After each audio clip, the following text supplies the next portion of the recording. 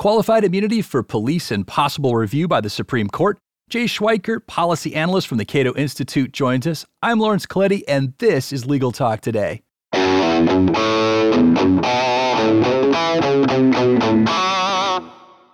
Thank you for joining us today. Jay, how are you doing in D.C.? I'm doing all right, all things considered, which is the necessary qualifier you need these days. Yeah. I just heard that the Cato Institute received some damage from some of these recent riots. It did, unfortunately. Nothing too serious, but it was a little bit shocking to see that on Twitter. Everyone's working from home, and so I think people are doing fine. The leadership's been great about checking in with everyone and making sure people have what they need. Oh, I'm glad to hear that, Jay. So, Jay, thank you so much again for joining us. Our show today is about a lot of this recent upheaval. And so, the country, it's still reeling from these legal protests and also the illegal riots stemming from the killing of George Floyd during his arrest in Minneapolis. And that was on May 25th. And of course, there's several police officers involved in that. And of them, Derek Chauvin is now facing charges of second-degree murder and second-degree manslaughter. His fellow officers, and I may butcher these names a little bit, J. Alexander Kung, Thomas Lane, and Tao Thao are facing subsequent charges for aiding and abetting of those same charges. And so related to this, there's been a lot of people around the country speaking their minds and engaging in civil disobedience, while others have looted, unfortunately, and committed acts of violence, engaged in vandalism and arson. And during all of this, the debate around qualified immunity for public officials, which includes the police, has circulated in the media. And near that same time, as I read in some of my research, many cases were distributed for conference in front of the Supreme Court, which means they might be reviewed and potentially, Jay, qualified immunity could be facing some changes. But we won't know that for a little while. So, Jay, as a kind of a starting point for our audience here, qualified immunity, can you briefly define what it is and then tell us about its history, how it's evolved over the years, and where we stand today? Absolutely. So qualified immunity is a judicial doctrine that the Supreme Court invented in the 1960s, which shields public officials, including members of law enforcement, from liability from being sued for their misconduct, even if a court has found that they broke the law. To really understand the history of qualified immunity, you have to understand our main federal civil rights statute, which we usually call Section 1983 after its place in the U.S. Code. This is a civil rights law that was passed in 1871 by the Reconstruction Congress, and it's pretty straightforward as statutes go. It simply says that any state actor, any public official who violates someone's constitutional rights shall be liable to the party injured. Just basic, if your rights were violated, you get a remedy. This was meant to create a uniform cause of action for anyone who suffered unconstitutional treatment at the hands of public officials. Then in 1967, in a case called Pearson versus Ray, the Supreme Court basically grafted onto this statute a good faith defense and said, even if that particular case involved police making an arrest under an unconstitutional statute, and the court said, well, yes, they acted unconstitutionally, but they were acting in good faith, so they're not liable. But then the real case that established modern qualified immunity as we know it is a 1982 case called Harlow versus Fitzgerald, where what the Supreme Court said is, it doesn't matter if your rights were violated, and it doesn't even matter if the defendants were acting in good faith. But before you can hold a public official liable for violating your rights, you have to show that they violated, quote, clearly established law, unquote. And that phrase, clearly established law, is really the key to modern qualified immunity. Because what it means is a civil rights plaintiff, before they can get relief for a violation of their rights, basically has to find a prior case already decided in their jurisdiction where someone else's rights were violated in basically the same way. In other words, it's quite common for courts to say to civil rights plaintiffs, yes, your rights were violated, but we can't find a case where someone's rights were violated in quite the same way, so you lose, case dismissed. So that doctrine, as it functions, regularly excuses public officials, and including and especially police, from even egregious misconduct just because they are the first ones to have committed that sort of misconduct. Now, these type of cases we're talking about, these are civil cases, correct? That's right. These are civil cases brought by private individuals seeking money damages for violations of their constitutional rights. The doctrine does not apply in criminal cases. And just a recap, so qualified immunity, it's not just federal actors, it's state and local actors, public officials that receive this immunity. Is that also correct? That's right, yes. Section 1983, this underlying civil rights statute, actually only applies to state and local officials. That statute doesn't actually cover federal officials itself. Now, I understand there's a different avenue of law there. There's so I know it's wrapped up in 1983, but also Bivens v. Six. Is that correct? That's correct. The Bivens doctrine allows individuals to bring similar claims against federal officials, but qualified immunity applies in both contexts, and it applies basically the same way. Okay, great. So let's walk through the modern operation of it, that two-part test that plaintiffs need to meet before they can overcome qualified immunity. So the way that the courts characterize this is they call it a two-part test, where step one is demonstrating that your rights were in fact violated. So in a certain way, I mean, we call that part of the qualified immunity test, but that's not really where qualified immunity is doing any work, because this is just the underlying merits question, were your rights violated? But then step two, which is really the key feature of qualified immunity, is if your rights were violated, was that violation of clearly established law? And that's really the kicker, because the way that courts apply this in practice, they treat it as a very exacting standard that usually requires very precise factual specificity in prior case law that has to match all of the key facts in the present case. That step two, the clearly established law step, is really where qualified immunity as a doctrine is doing the work.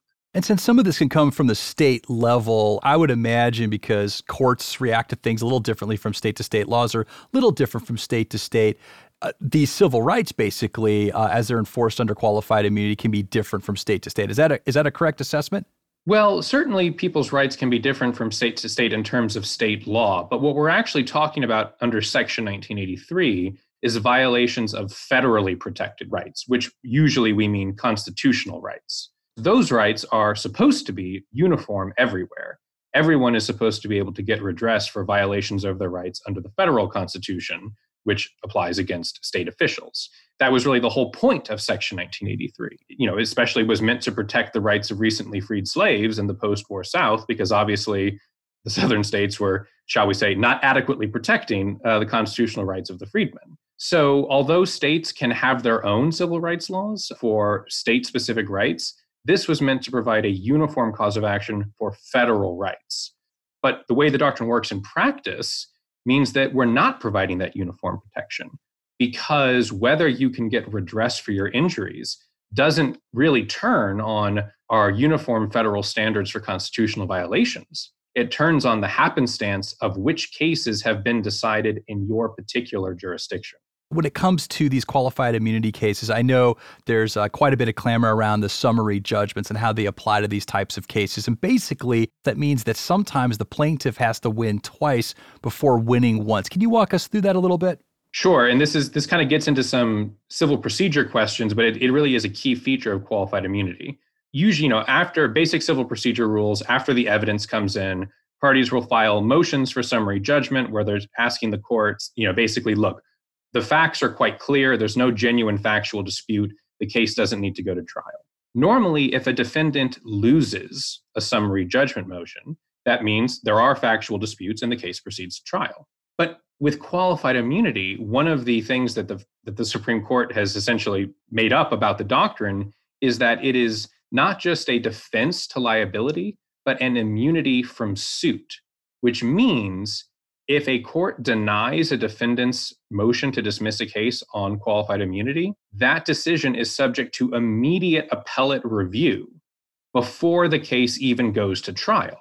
So it deviates from this bedrock principle of civil procedure, which is that you can only appeal final judgments, i.e., normally once a case is decided at trial. So it means that even if a civil rights plaintiff convinces a trial court to deny qualified immunity, they don't get to go to trial yet. They have to go up on appeal and convince an appellate court that that decision was correct, which means not only another chance to lose substantively, but also usually at least a full year of delay. And of course, all the costs that go along with prolonged appellate litigation. So even if a plaintiff is going to win on that appellate court, this can often exhaust the already limited funds that a lot of civil rights plaintiffs have. And sometimes force plaintiffs to drop cases or force them into unfavorable settlements, even though they have a perfectly meritorious claim. Fascinating. Jay, I know at the Cato Institute, you all favor a lot of times sort of private sector solutions to public sector problems. And so in some of the articles I read on your website, there was some discussion about liability insurance as being a possible solution to this. And so where do you weigh in on that? With regard to our proposal on liability insurance, we think that this is something that would go hand in hand with eliminating qualified immunity.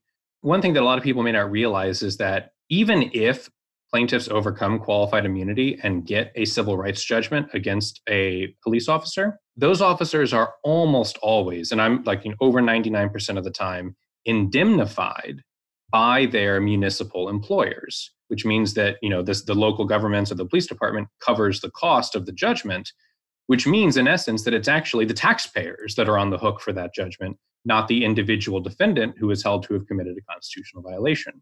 It's important to recognize that because it means that police are not always going to be personally on the hook for these judgments, but we don't actually think that's the best way of funding these judgments, because then it kind of undermines the deterrent effects of this civil rights law, because it means that the individual who actually committed misconduct may not be seeing the consequences of that personally. So our private sector solution, as you put it, is first, abolish qualified immunity so that these individuals will actually be held liable. But second, take the money that we are already spending to indemnify and cover these judgments and instead divert a portion of that to an insurance allowance for individual officers. So basically give them some of this money to maintain their own private professional insurance policy, the way that we have doctors and lawyers maintaining malpractice insurance. It's a little bit surprising that police officers are one of the few professions where their job can carry a significant risk to the public, but they're not required to carry insurance.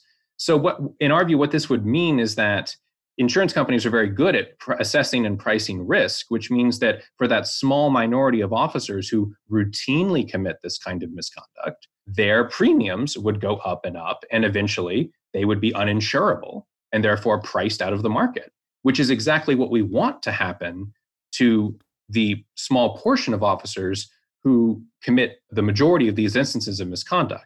So in some ways, we think this is kind of an end run around some of the bureaucratic red tape that you see and how difficult it is to terminate even very problematic police officers, or the fact that they often get rehired. Basically, let the market price their relative risk, and we think the problem largely takes care of itself. As we mentioned at the top of the show, there are a lot of cases related to qualified immunity that have been distributed for conference at the Supreme Court. And of course, that means that there's a possibility that the Supreme Court will decide on them. And if the court were to do so, that could change the law when it comes to qualified immunity. And so if you're a betting man, what do you think that means for qualified immunity? Well, it's clear that the Supreme Court is looking very closely at this question, because not only are there several cases currently pending, but a lot of these cases have been pending before the court for literally the entirety of the Supreme Court's term since October of last year. And the court keeps rescheduling them over and over and over again. I mean, it's always difficult to predict what the court's going to do, but I think that especially in the aftermath of George Floyd's death and the turmoil that has resulted from that, people have begun to clearly recognize the direct connection between the doctrine of qualified immunity and the culture of near zero accountability for law enforcement that produces shocking incidents like George Floyd's death. So I think that there's tremendous pressure on the court to take this issue up. It's clear that they're looking closely at it. And, I am cautiously optimistic that the justices are ready to confront this question and begin taking the first steps towards correcting this egregious mistake that the court has foisted upon all of us. Well, thank you so much for joining us today, Jay. And if our listeners, they have questions, how can they find you? You can check out our website, unlawfulshield.com. This is our website focused on abolishing qualified immunity that has updates on all the recent developments and a ton of great resources on the doctrine and its history. So I encourage people to check that out. Thank you, listeners, for tuning in. We'll cite our sources in our show notes, including that Unlawful Shield website that Jay left with us. This has been another episode of Legal Talk Today. I'm Lawrence Coletti. Stay strong, America.